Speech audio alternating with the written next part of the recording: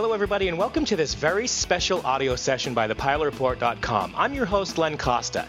Today's bonus audio is with a very special aviator. His name is Mark Jones Jr., and he blogs over at multiplyleadership.com. Thanks for stopping by today, Mark. Thanks for having me, Len. Now, I was real interested when I first met you on Twitter, actually, because I was reading a little bit about your background and your bio, and it mentions that you're a test pilot. So, I wanted to have you on the call today and kind of learn about, what it's like being a test pilot. Maybe I'm sure you've got a few interesting stories you could share with us. So why don't we go ahead and start in, basically, how'd you get involved in aviation? Okay, my dad was a pilot when I was growing up, and he was also in the Air Force, and I pretty much wanted to follow in his footsteps pretty much all of my life. So I went to the Air Force Academy, went to pilot training, and it's the rest is history, as they say. Awesome. So how long have you been in the Air Force? I started at the Air Force Academy in 1994. I got my commission in 1999, and I've been flying planes for the Air Force since 2001. Awesome. Now, how does one make a transition from flight training into a test pilot type of position? Honestly, it starts very, very early in someone's life and training. Okay. One of the first milestones that anybody who wants to be a test pilot usually has to pass is what they study in college, because for the Air Force training, at least, you have to have a degree in engineering or mathematics in order to even apply for test pilot school. Okay. So I knew that as an undergraduate. I had planned to be a test pilot pretty much all my life. And Okay. So I knew that, and I already loved mathematics anyway, so I took math as an undergrad. The rest of it is just pretty much do well at your job. Don't crash the airplane, don't do anything stupid, break any rules.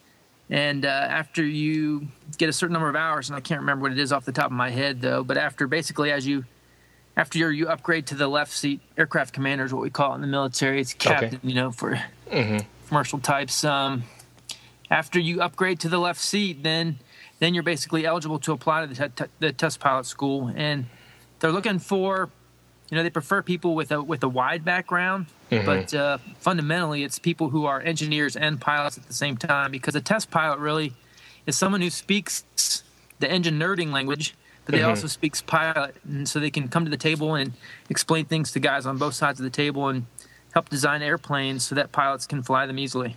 Okay. So is this something that you now do full time, or is this because you've been in the Air Force, it's something that you do, an occasional type of activity? No, right now I am a full-time test pilot for the Air Force. I went through the test pilot schoolhouse out here at Edwards Air Force Base in 2007. And during the schoolhouse, we fly over 30 different kinds of airplanes, which is probably the most fun that's legally possible. And was probably one of the most rewarding years of my career in the Air Force. But so after the schoolhouse was over, I got assigned to the multi-engine Global Reach Combined Test Force. We test C-17s, KC-135s, KC-10s, C-5s, so all the tanker and cargo airplanes. And so I've been testing primarily C-17s since then. I've been on a couple other projects that haven't resulted in us having airplanes. Like I was assigned to the KCX project, which is pretty high profile in the news right now. They've awarded the contract, and we're still waiting for all the paperwork to get done on that before we ever see an airplane and can start testing it. But I was also assigned to the X-55, which was a special project the Air Force did, where they took a Dornier 328, they took off the wings and they cut off the nose, and then they rebuilt the rest of the airplane with composite. And I was going to fly that until something got bent in the initial stages of testing there. So I've been on a couple really cool cutting-edge projects, but for the most part, I just do developmental tests on the C-17. Now, the C-17 is actually, I don't think many people know this about me personally, but it's one of my favorite looking airplanes. Somebody actually teased me about it, saying, well, why do you like, it's a big squatty airplane. It's like when you see a C-17 on the ramp, it's a C-17. It's beefy, it's sexy, and it's just out there, and it's proud looking. And I think that's pretty cool that you get the opportunity to fly that all the time. Well, it is big, but it flies kind of like a sports car drives, honestly. Okay. Really? Yeah. It's quite the performance. It is.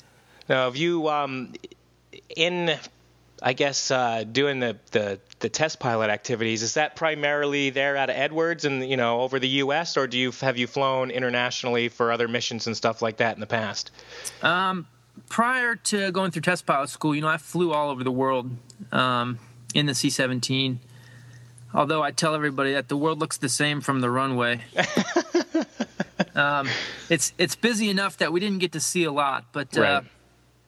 Doing tests for the C-17, most of them are done here in California. But whenever we do an upgrade to like the navigation system, we usually end up flying over the North Pole and over the equator and the international date line, just to make sure that the computers don't go kaput when you cross that line. Mm-hmm. So we do get out a little bit. Okay. Now, when you actually, I guess this brings me to a new question. When you say testing C-17s, is this like something that's every aircraft that comes off the assembly line is tested, and that's what you're doing, or is this different variations that they're producing for or working on for mass production? It's basically upgrades to the aircraft. Okay. That's primarily what we do. Pieces of equipment go out of stop working, so they replace them with new pieces of equipment. The National Airspace System and the International Airspace System are continually developing requirements for what kind of equipment you have to fly in their airspace, and so Right. we have to upgrade the C-17 for that. The bad guys are getting smarter, so we're developing new defensive systems. But also, one of the things that we get to do that's probably the most exciting is whenever someone needs to do something with the C-17 that it wasn't designed to do, we get to do it. And I think the most exciting example is NASA is currently developing the Constellation program, which has undergone severe budget cuts, but they're developing the Orion space capsule and the Ares rocket to replace the space shuttle. Mm-hmm. And as part of their development in that, they had to test the recovery parachutes for both the Orion, which is kind of like the Apollo capsule, just bigger and better. Okay. And test the recovery parachutes for the Ares rocket booster. The Ares is a lot like the solid rocket boosters that are currently in use on the shuttle program, but a little bit bigger and better. But they needed to test the recovery parachutes, and the way they decided to do that was to drop these things out the back of a C-17. Mm-hmm. And so just over a year ago, we dropped 72,000 pounds of solid rocket booster out of the C-17. And Wow. its parachutes deployed. I think it has 3 parachutes, and they're $1 million a piece for these parachutes for a bunch of nylon. And that was really exciting. For the Orion, about 2 years ago, we dropped that out of the back, and it almost looked like something out of Wile E. Coyote and Roadrunner because the parachutes didn't quite work the way they planned, and it ended up making a smoking hole in the desert. And if you search for Orion parachute test on YouTube, you'll see a good video of that. Okay, I'll check that out. Awesome. So you said your background started with mathematics. Now you went to university, to college for a mathematics degree. That's what I studied in college. Okay, what did you do after college before getting into the Air Force and working as a test pilot? I basically went straight into the Air Force. The Air Force sent me to get my master's degree in math, and then as soon as I was done with my master's degree, I started pilot training. Awesome. Now, in flying, what you said was around 30-some-odd aircraft in initial pilot training. What was? Give us an idea of what was your most favorite airplane, and maybe which was your least favorite. Okay, well, the curriculum aircraft, there's the 3 major ones are the F-16, the C-12, which is a King Air 200, okay, and the third one is the T-38. Those are the 3 primary curriculum aircraft. We fly those every week, but during the rest of the course, we get to fly a lot of things. From the Grumman Albatross, an amphibious plane, we've flown that. We got to fly the MiG-15. We get to fly a bunch of civilian planes like the Learjet, the T-6 SNJ, a tail dragger. So a wide range of aircraft. I got to fly a couple helicopters, and that was really cool. And it's something I recommend every fixed-wing pilot should do at least once in their life. But I think the most fun I had in any airplane in test pilot school was in the A-10 Warthog. Okay. The A-10, as you know, is a single-seat airplane, and there are no multi-seat A-10s in the entire Air Force. Right. So the very first time I flew the A-10, I was all by myself. And that was just an exhilarating feeling. We went through about a week of training. There was a couple days of ground school, a couple days of simulators. And then when you do go fly, you're flying with a wingman. So it's a formation of two A-10s and instructor pilots in the other airplane. But while you're flying, they let you shoot the gun and drop bombs. And that was just amazing. That was awesome. the most fun I had. Awesome. So, you flew the A-10 for the first time, basically, for all intents and purposes. You are solo up there. But, with the training that they provided you, the week and a half's worth of training, were you a newer pilot at this time, or had you some experience that, you still felt comfortable moving into a new aircraft by yourself after a little bit of awareness and differences training? At this point in the test pilot school training, I had the test pilot school. The A-10 flight came at the end of the year, the end of the year of training, and so we basically gone through the entire test pilot curriculum. Okay. And this was kind of the capstone project. So I felt very prepared, and I didn't start test pilot school until I'd been flying in the Air Force for about 7 years. So, had about almost 2,000 hours by the time I flew the A-10. And had already gone through the year of training. So, I mean, I felt totally prepared. I think there's something a little bit scary about, the entire burden of responsibility resting on your shoulders, because very few of us get to fly an airplane by ourselves for the first time. But I definitely mentally felt prepared. Awesome. Yeah, we had a similar experience as an airline pilot. I mean, you go through flight training. We had in particular, it was a 2-month process, roughly a month of ground school and about 3 weeks of flight sim training before you have a check ride. But just because you're in a full motion simulator, that's fine and dandy. You feel what's going on in the airplane. But the first time for me flying the airplane, now mind you, there's obviously 2 of us on board, and at this point one of them is a check airman, so they're a little bit higher qualified. But the very first time I flew the airplane, the jet that I'm flying for work, is, you get on, you do your thing, you look back, there's 50 people behind you, and I'm thinking to myself, I have never been in this airplane. I've gone in the simulator and flown around on, these different approaches on an LCD screen in a non-Jeopardy situation, but the very first time you're out there by yourself, again, with a training captain, it's in the real airplane, and it was exciting, because you're like, wow, I've got all these lives behind me depending on me. And, at the time I had over, 11 or 1,200 hours as a pilot. So I wasn't nervous as the flying aspect, but being a new airplane, my first jet, my first swept wing aircraft, I was, it's like, this is all new to me. And the level of excitement, and even today you're still flying around, and it's such an enjoyable experience being in a jet. Yep, I agree. In C-17 initial training, which I did in the 2003 time frame, it's basically the same. The first couple months, it's ground training and simulators, and we actually get one training flight, and then the very next flight is a check ride. So we get and there's no passengers on that, so a little bit less less performance anxiety, I guess, for me. Right. Awesome. So when we were talking offline, I had mentioned I had looked at various jobs out there in the industry. There's a couple of jobs offered through the FAA for positions similar to what you do, test pilot. And I got curious at a time. I was like, well, that sounds like a lot of fun. I could see myself being a test pilot, and I got into looking around online to see essentially what it costs. And I'm looking, and I find this school out in California, and for a civilian, it's a couple $100,000 to go through, a test pilot school. Yep, it is. The National Test Pilot School is the school you're speaking of, and it's in the town of Mojave, which is just up the road from here, and it is probably $500,000 to go through for the year-long course. I know several test pilots who work for companies like Cessna and Boeing and big production companies like that, who have kind of taken a more non-traditional route to get their test pilot experience. Some of them don't have any of that formal training. And some of them have, did production flight tests for years where, like at the Cessna factory, planes come off the line and they have to go through, an hour and a half long, rigorous flight check of all the systems and that kind of stuff. So they do that for 1,000 hours and get their experience doing that.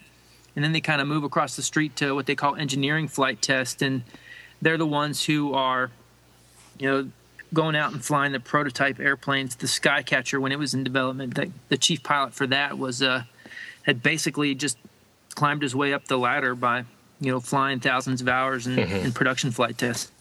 Do you find that in your type of industry, as far as test piloting goes, that it's more common to have somebody go through the military process versus paying out of pocket, at this school in California? Yeah, I do think that is very common. I think the school in California, a large portion of the people who go there either have some kind of corporate sponsorship, like Boeing or some big company like that, or they're international students coming from countries that don't have their own test pilot school. Okay. A bunch of our allies in Asia send their students over to the national test pilot school here. Okay. Yeah, because that I guess that dream of mine was severely shattered by the mere expense of the school, but definitely cool. And and again, that kind of brings me to why I've got you on the call with me today, because it's something that's always interested me, and it's such a cool area that we don't often get to hear about or see very much about, unless with the large Boeing engineering test flights that are publicized. Nobody really kind of knows what goes on in the background and what it takes to get there and what's all entailed. So that's very cool. Now, all right. So your favorite airplane was the A-10. How about maybe one of your least favorite airplanes? Let me think about that. I don't know. I think for most pilots, we like to fly anytime, and so a bad day in the cockpit is better than a good day on the ground. That's true. And I don't know. I'll tell you, one of the most challenging airplanes to fly was the F-16. It's, the control stick in the F-16 only moves about 1/4 of an inch in any direction. Okay. But it senses how hard you push it. And for having flown C-17s all my life, the control stick pressures, how much force you put on the control stick in a C-17 is a lot more than what you need in an F-16. So I always found it very hard to fly the F-16 well. That was probably the most challenging. Least favorite? Well, you know what? Honestly, the MiG-15, which was really fun to fly just because it's a cool historical airplane, the way that they do the nose wheel steering, you basically have there's a rod on a pivot in the floor, and in order to get any nose wheel steering to the right, you have to push basically the pedal all the way to the floor, and then you have a handbrake on the control stick that's kind of like the handbrake on your bicycle. Okay. And when you squeeze the handbrake, it engages the brake on the right wheel. And so then you basically make turns in the MiG-15 by, tapping the brake, release the brake, tap the brake, release the brake. So it's very difficult to control well. And I found that to be a very interesting design. And the other thing about the MiG-15 that most people don't know is that the attitude indicator, whereas we're used to the sky being blue and the ground being dirt, in the MiG-15, the sky is brown and the ground is blue. That could pose some real confusion after a day, a long day of flying. You get in this thing and you're like, what that means to me? It was meant to be flown upside down, I suppose. Yeah, maybe. Maybe. A little challenging though when you're trying to drop the bombs upside down. Yep. Awesome. Well, that's cool. Tell me, do you do any civilian flying or any GA flying?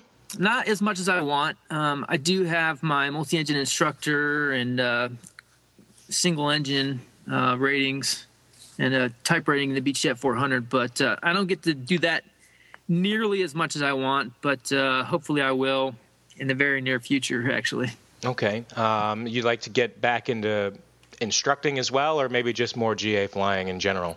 Probably both. Mm-hmm. I'm actually getting ready to, in a couple months here, I'll be going to school to learn how to fly the T6 Texan II. Okay.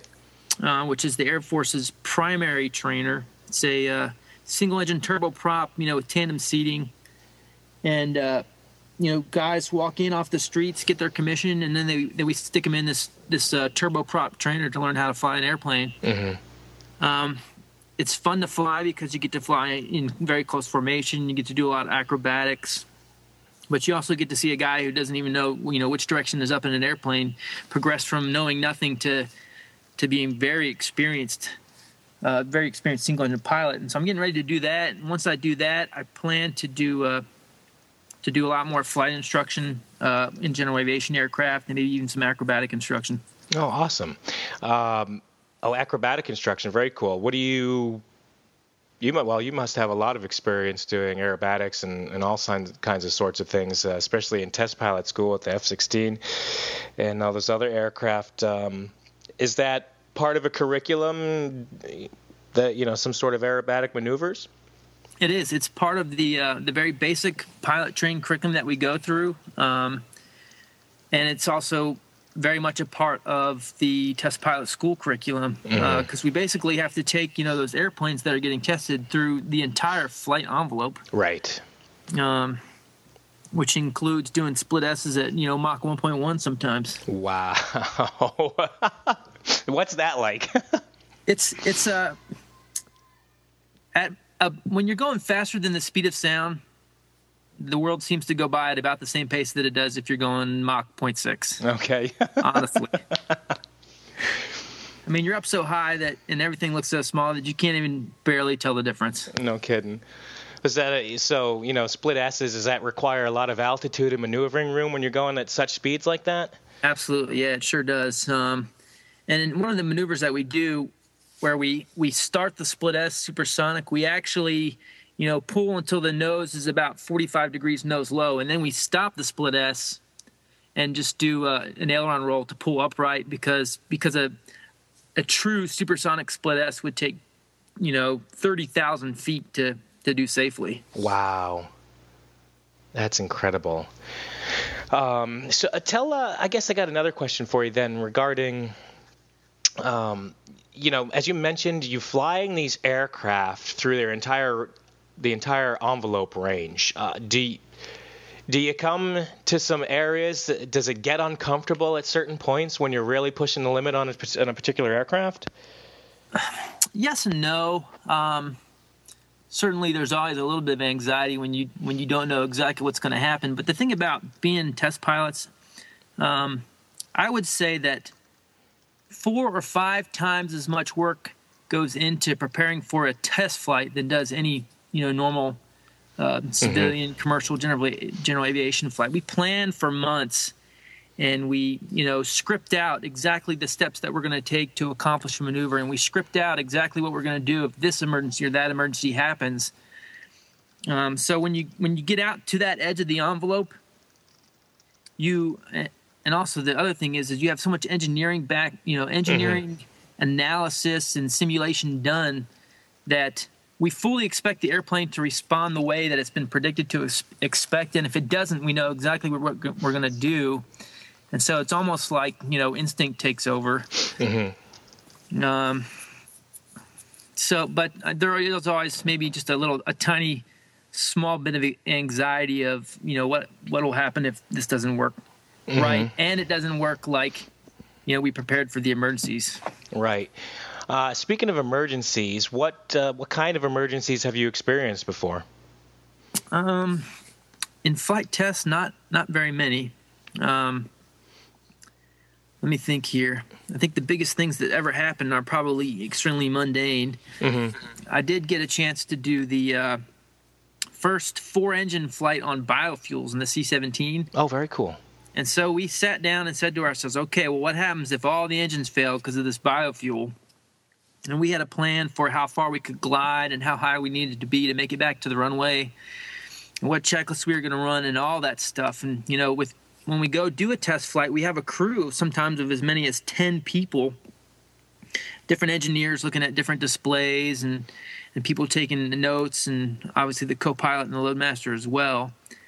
So before I went and flew, that was probably the biggest challenge that I saw as an emergency that could happen. But we went and flew, and the thing worked perfectly, and it ended up being a non-event. Speaking of biofuel, you guys, it's been as far as I've read, it's been something that's kind of been tested for at least, well, maybe about the last couple of years. They've been working on it. What can you tell us a little bit about this biofuel and it's how expensive. it works? Okay. It's very, very expensive to make. I think the biggest challenge to the aviation industry is bringing the cost of that stuff down, and maybe technology or manufacturing processes will evolve in the coming years to bring the cost of it down. For now, I think basically we're just in the very early stages of the research and development of the biofuels, and we proved that it basically works the same as the other stuff. Right. But really seeing it in widespread use is probably 10 years away. Okay. What's the scariest event you've ever experienced in, any aircraft? I don't know. Let me think. Honestly, it was probably when I was a brand new private pilot, or a student pilot even, and going cross country and the clouds are coming down. You're like, what do I do? What do I do? Yeah. What aircraft were you flying at that time? Cessna 152 is what I did my private pilot training in. Okay. I guess the other times that I've been scared is when sometimes when we do training, or sometimes when we flew combat missions in the C-17, we would take 3 or 4 pilots. And when here's the scariest I've ever been. It just dawned on me. So I had a crew. I was the aircraft commander, and I had an experienced co-pilot and then a new co-pilot flying with me. And we were flying into and out of Iraq down to a country there in the Persian Gulf. And it had been a long day. We had been probably working for 18 hours. We would take real short flights and then spend a lot of time on the ground for them to offload cargo and then onload cargo. And so it wasn't a lot of flying time, but it was a very long day. Well, we finally get to a safe altitude in Iraq, and I said, guys, I have got to take a nap, so you two fly while I go hop in the bunk in the back. And I did that. I woke up about 20 minutes later and climbed out of the bunk and saw something that I found curious. I'm like, that shouldn't be like that. So I walked up to the flight deck to see what was going on and put my headset on and asked the guys what's going on. And as I'm doing all this, I look at them in the pilot and co-pilot seat and see both of them with their head backs and their head back and their mouth open. And I was like, oh my goodness, that's the last time I ever get out of the seat in the strip. They were just messing with you. Well, I think they were tired. I don't know if they had been sleeping long, but yeah. Well, that's an interesting example. Working an 18-hour day. Do you guys have any sort of flight and/or duty limitations like we do commercially or in civilian flying? Yeah, we do. Before we even go fly at all during a work day, we have to have basically 12 hours of uninterrupted what we call crew rest. Mm-hmm. You have to be away from work for 12 hours, and you have to have the opportunity for 8 hours of uninterrupted rest. And then you can work up to 16 hours with just 2 pilots and a load master. So you can have a 16-hour flying duty day. If you have a third pilot added to your crew, you can work up to 24 hours. That way, one pilot has an opportunity to get some rest in the crew bunk that's on the C-17, and you can split the duties evenly that way. Awesome. So sounds like you've done a little bit of long-haul flying in the C-17. What's possibly the longest flight you've ever flown? That's an interesting question because someone asked me that just the other day. The longest flight I've ever flown, it was a 2-leg hop. I once took off out of Sydney, landed at Hickam in Hawaii, and as we landed, they asked us if we could do a medevac of an infant with a heart problem to Detroit. And so we quick refueled and loaded this little infant in the back there and flew all the way to Detroit. By the end of the day, we had been, flying for probably 20 hours total with that 3-hour layover in the middle. Mm-hmm. But it ended up being about a 25-hour day. So wow, I think that's almost halfway around the world. We go a little bit slower than the airliners do, so maybe it took us a little bit longer. But okay, so we were talking about the longest flights. What kind of range in general an example again, the C-17, you said from Sydney to Hawaii and then fueled up before going to Detroit. What range do you get and at what speed? We cruised typically around Mach 0.74. Okay. We can circumnavigate the globe if we have to, because the C-17 is capable of aerial refueling. Okay. I have flown from Germany all the way to the east coast of California, and that required a refueling. It gives us a little flexibility because we can haul more cargo that way, right. Exchange some of that fuel weight for cargo. But if we had to, we could circumnavigate the globe just by doing air refueling from point to point. Speaking of aerial refueling, that sounds like an interesting way of uploading fuel. What was it like your first time in an aerial refueling situation? That was probably one of the scariest times in the airplane too. There it is. Yeah, 2 500,000-pound airplanes, within 10 feet of each other, and it's all you can do not to be white knuckled on the control stick and the throttles. Once you figure out what you're doing, it's very easy to relax and very precisely control the airplane. I mean, the good thing about big airplanes is that once you get them where they want to be, it takes a lot to move them out of where they should be. True. So once you find that sweet spot, you can pretty much just stay there. But, it's a fantastic capability for the military to have that. It's probably one of the most fun things to do in the C-17 because it is so challenging. And when you do it well, you feel, there's a very big feeling of accomplishment after doing it. Mm-hmm. What kind of coordination goes into yourself and the lead aircraft, before you even get the boom out and all that good stuff? What do you do? How does that work out? There are volumes and volumes of basically standardized procedures to kind of simplify the coordination that's required on the day of a flight. But the tanker aircraft have a certain orbit that they'll set up at a certain point, and these points are usually pre-coordinated. There's probably 100 areas in the U.S. known as air refueling tracks and anchors, and you can look those up in in some standardized manuals there.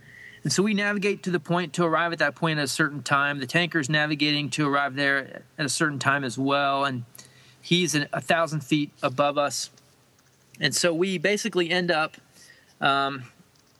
intercepting this point. The tanker does a timed turn to roll out about 3 miles in front of us and 1,000 feet above us. Mm-hmm. As soon as he rolls out there, we speed up to catch him. We start to climb up to him, and the first kind of a milestone in that process before we actually go get the gas is we stop 50 feet behind the tanker in a stabilized position. Mm-hmm.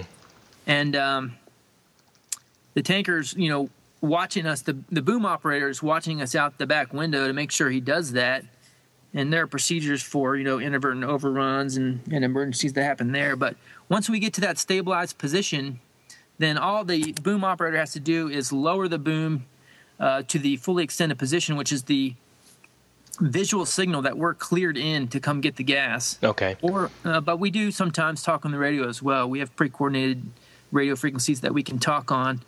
So once he extends that boom, we just push in just a tiny bit of power, and we're supposed to advance at 1 foot per second from that 50-foot spot into the contact position, which can seem like an eternity, but if you try to do it any faster, you just basically lose control, and it makes it a lot harder to do. Mm-hmm.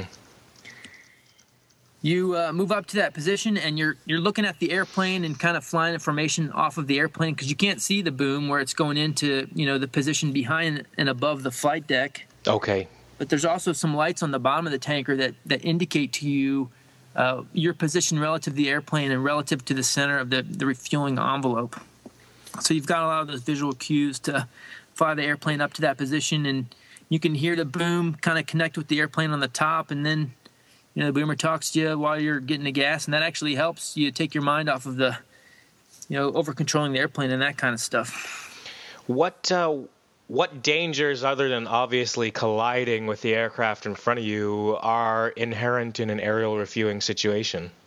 I think one of the biggest dangers, and one of the reasons why I'm glad they're finally replacing these airplanes, the KC-135, was originally a Boeing 707. Right.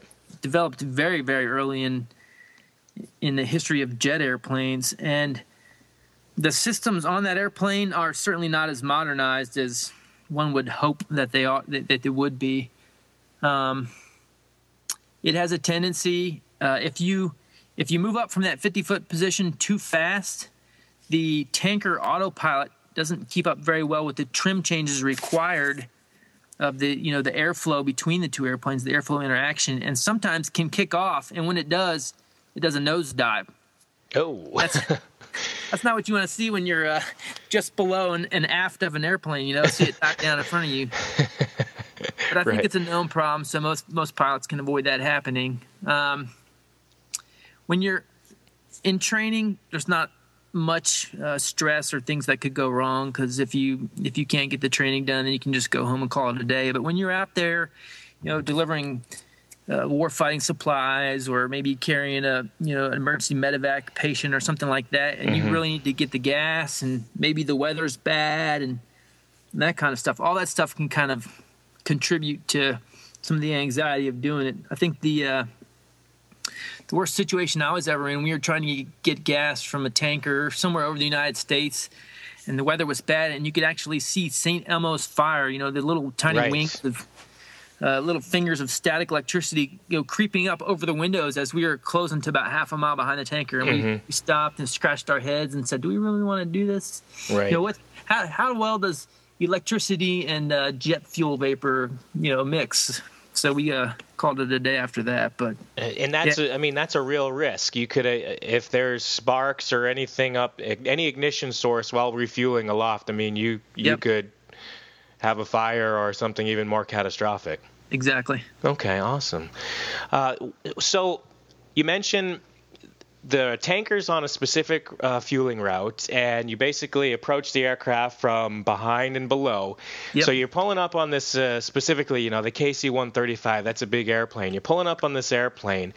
What's it like? Is there wake turbulence? Is it bumpy? Is it a rough ride while you're getting in position for that boom? Not terribly, because we approach it from below. I think we miss most of the wake turbulence. When you get to about 80 feet from the airplane, you can feel the 135's wake kind of burbling on the T-tail of the C-17. Oh, okay. And it just feels like it's a little rumble, a little vibration. But basically, for the most part, we stay well below that wake turbulence. There is a really interesting interaction between the two airplanes that a lot of new guys at air refueling experience. If you're not directly behind the airplane and you start to eke out to the right or to the left, out there on those edges of the envelope, the wake turbulence and the wingtip vortices are actually a lot worse. And so if you bump out to the left a little bit farther than you're supposed to, then those wingtip vortices want to push you really hard back, so much so that your airplane will overshoot the center and go back out to the right. And you can end up kind of bouncing between the left wingtip and the right wingtip. And stopping that movement is really counterintuitive, because if you're out on the right, then that vortex is going to push you back into the center. And all you really want to do is just slow it down, so you actually have to steer to the right. Correct. Just to kind of slow down that movement so that you can kind of center up the position. Right. So if you're new and you get out of position, then the turbulence is kind of bad. But once you get used to it, do it a couple of times, and you can stay there in the center and slightly aft and below, then it's really not a rough ride at all. Not too bad at all. Interesting. Have you ever had to bail out of any aircraft, whether test pilot or other on a mission of any sort? I never had to. I got the opportunity to jump out of airplanes 5 times when I was going through college, and I had to do 5 free fall jumps and earn my jump wings. And that was probably more exhilarating than flying a plane. I'm proud to admit that. I mean, you're flying, but with no airplanes surrounding you. Yeah. No, but we go through all kinds of intense and rigorous training to understand what to do if we have to bail out.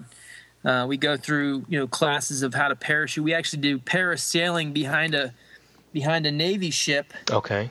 You go up to about 200 feet on a parasail, and then they let you go, and you float down into the Gulf of Mexico, and you have to pop out all your survival equipment and that kind of stuff. That's all part of the training pipeline. And that was all interesting and exciting. But I fortunately have never had to bail out. I know a couple people that have. I know some people that have died when they've tried to do it, which is unfortunate. But I guess I'd thank my lucky stars. I've never had to be in that situation. Yeah, it seems like it's a lot more, I guess a risky and dangerous position to have to be in, of bailing out of an aircraft. As I read, many things could essentially go wrong. Yep.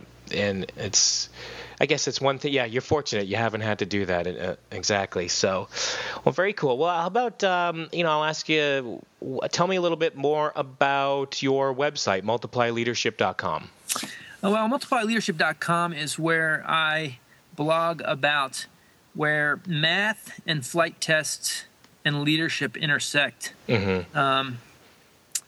I love to talk about flight tests and flying, and I love mathematics. I have ever since I was a kid and since I was an undergraduate. And I think that as we progress into the future in the aerospace industry, where everyone's faced with less money, less time, less people, less airplanes, and we need to figure out ways to do things smarter. And there are some statistical tools, some mathematic tools that can help us make those decisions smarter, that can really leverage those limited time and resources and money. And I think those are illustrated very well in flight tests. But I also think that we as flight testers specifically need to start using those tools more wisely, because what happens in flight tests can create ripples that affect the rest of the life cycle of an airplane. And we see this right now in the 787. It's taken a lot longer to get the 787 out there to the customers because of things that are going wrong in flight tests. And really what I hope to do with that blog is inform decision makers and leaders about these tools that are available, about how these tools will help them save money and help them get the products that the customers want out there on the line, flying sooner than they are right now. So do you do any outside consulting then? I do a little bit right now, and I'm actually transitioning from full-time Air Force test pilot to self-employed consultant here in the next several months. Excellent. And so I started that blog about a year ago as part of that building process. Right now, I'm doing some consulting for some small aviation-based businesses. I'm doing, analyzing some of their web analytics data, some of their revenue data and marketing data, and running some statistical analysis on that to help them extract the most information they can to satisfy their customers. Awesome. Well, what kind of do you have any flying advice that you would give to to the flying community? Something maybe that you learned the hard way. Sure. I think, ask any pilot for advice, and I'm sure he's got probably 3 opinions to give. Yeah, absolutely. I'll just give one. I think the thing that I've learned over the years, and I've seen this in good times and in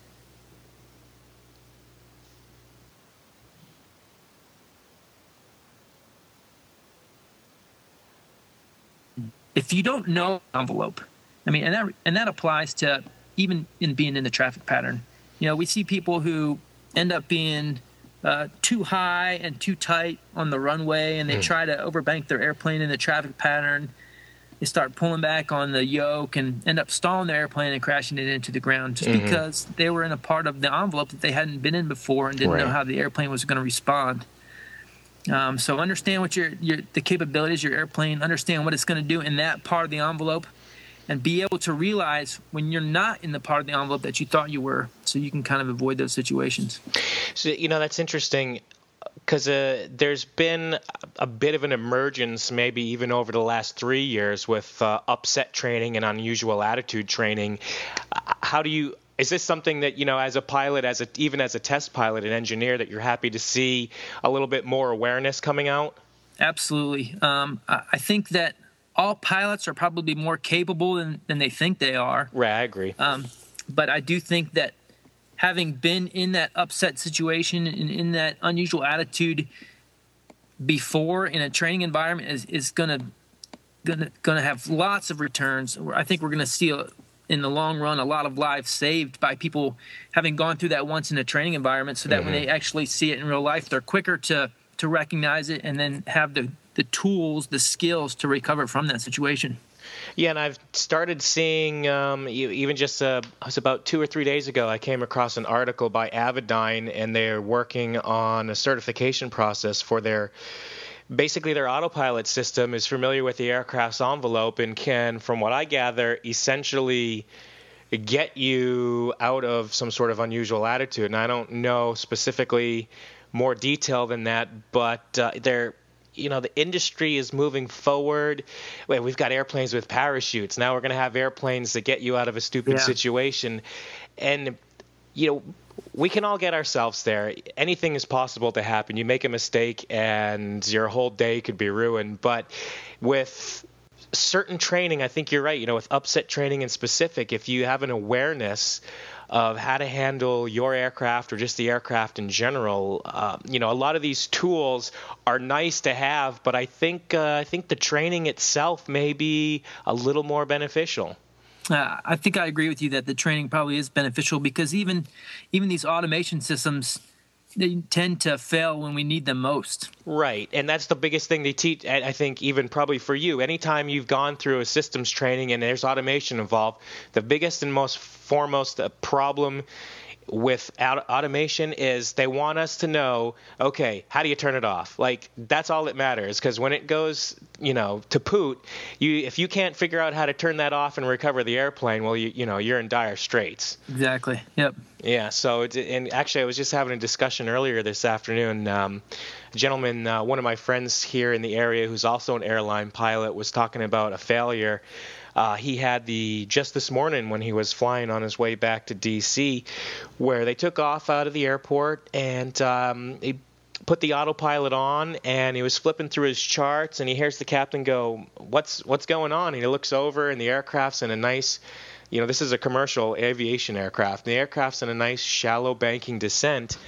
And he looks up and he's like, I turned the autopilot on, and the captain says to him, I know, I saw you do it. So it fails, and when it fails, if you don't notice it or find a way to turn it off and recover the airplane, you could let that situation get far out of control. And there's, I don't even want to bring up any accidents in recent times that have shown us those examples, but it happens time and time again. Yep, you're right. Interestingly enough, along that same lines, I was talking to some researchers from NASA Ames the other day who specialized in the human vehicle interface, and they're trying to do some research and some study on how to present information to the pilot that will give him the most information that he needs about the airplane with respect to how the autopilot is, how hard it's working to do the job, so that when the autopilot kicks off, the pilot will know that he's got a handful of airplane. Because of what you said, a lot of those high-profile accidents that we've seen lately, the autopilot's been flying and something's gone wrong with the airplane. Maybe a slat fell off or something. And so as soon as the autopilot kicks off, the pilot's stuck with an airplane that he's never flown before, and he's now becoming a test pilot basically. Right. And that information is not being presented to him by the displays. So I think that's going to be an area that we see future research in. I think it's going to be an area that we're going to see more people getting trained and heightened awareness in as well. Now, your current exposure to that human interface, is that so far in its infancy, in the stage that it's in, is that like a readout on a screen or an annunciator? How are they right now testing such an interface?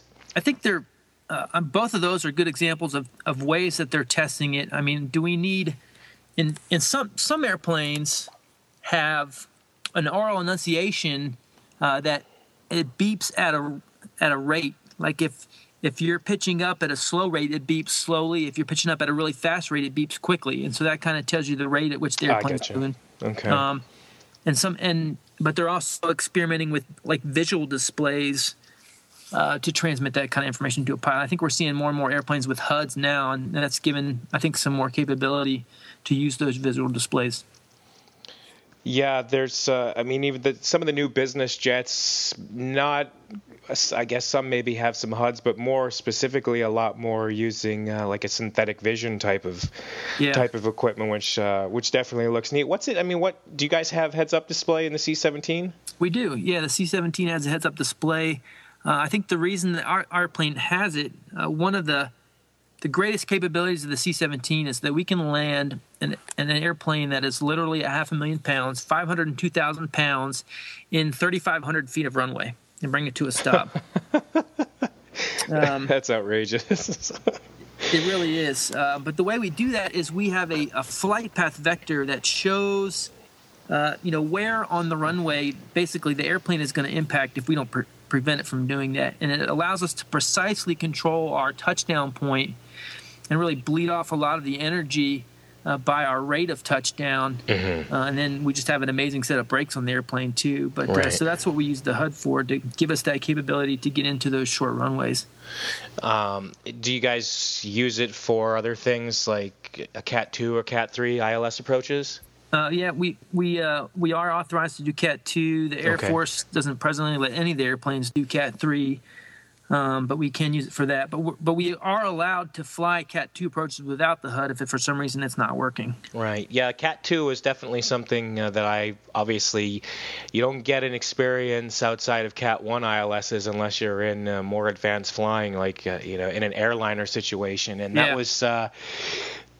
It was a lot of fun to learn the first time you're doing it in the simulator, and everybody's coordinated on who's flying. And we have a huge briefing checklist that's involved, where we brief the entire situation that's going on. There's systems checks. I mean, this starts basically in cruise flight in order to save time, because there's just no time to do it in the descent phase or the approach phase. It's such a lengthy process. But Cat 2 is a lot of fun.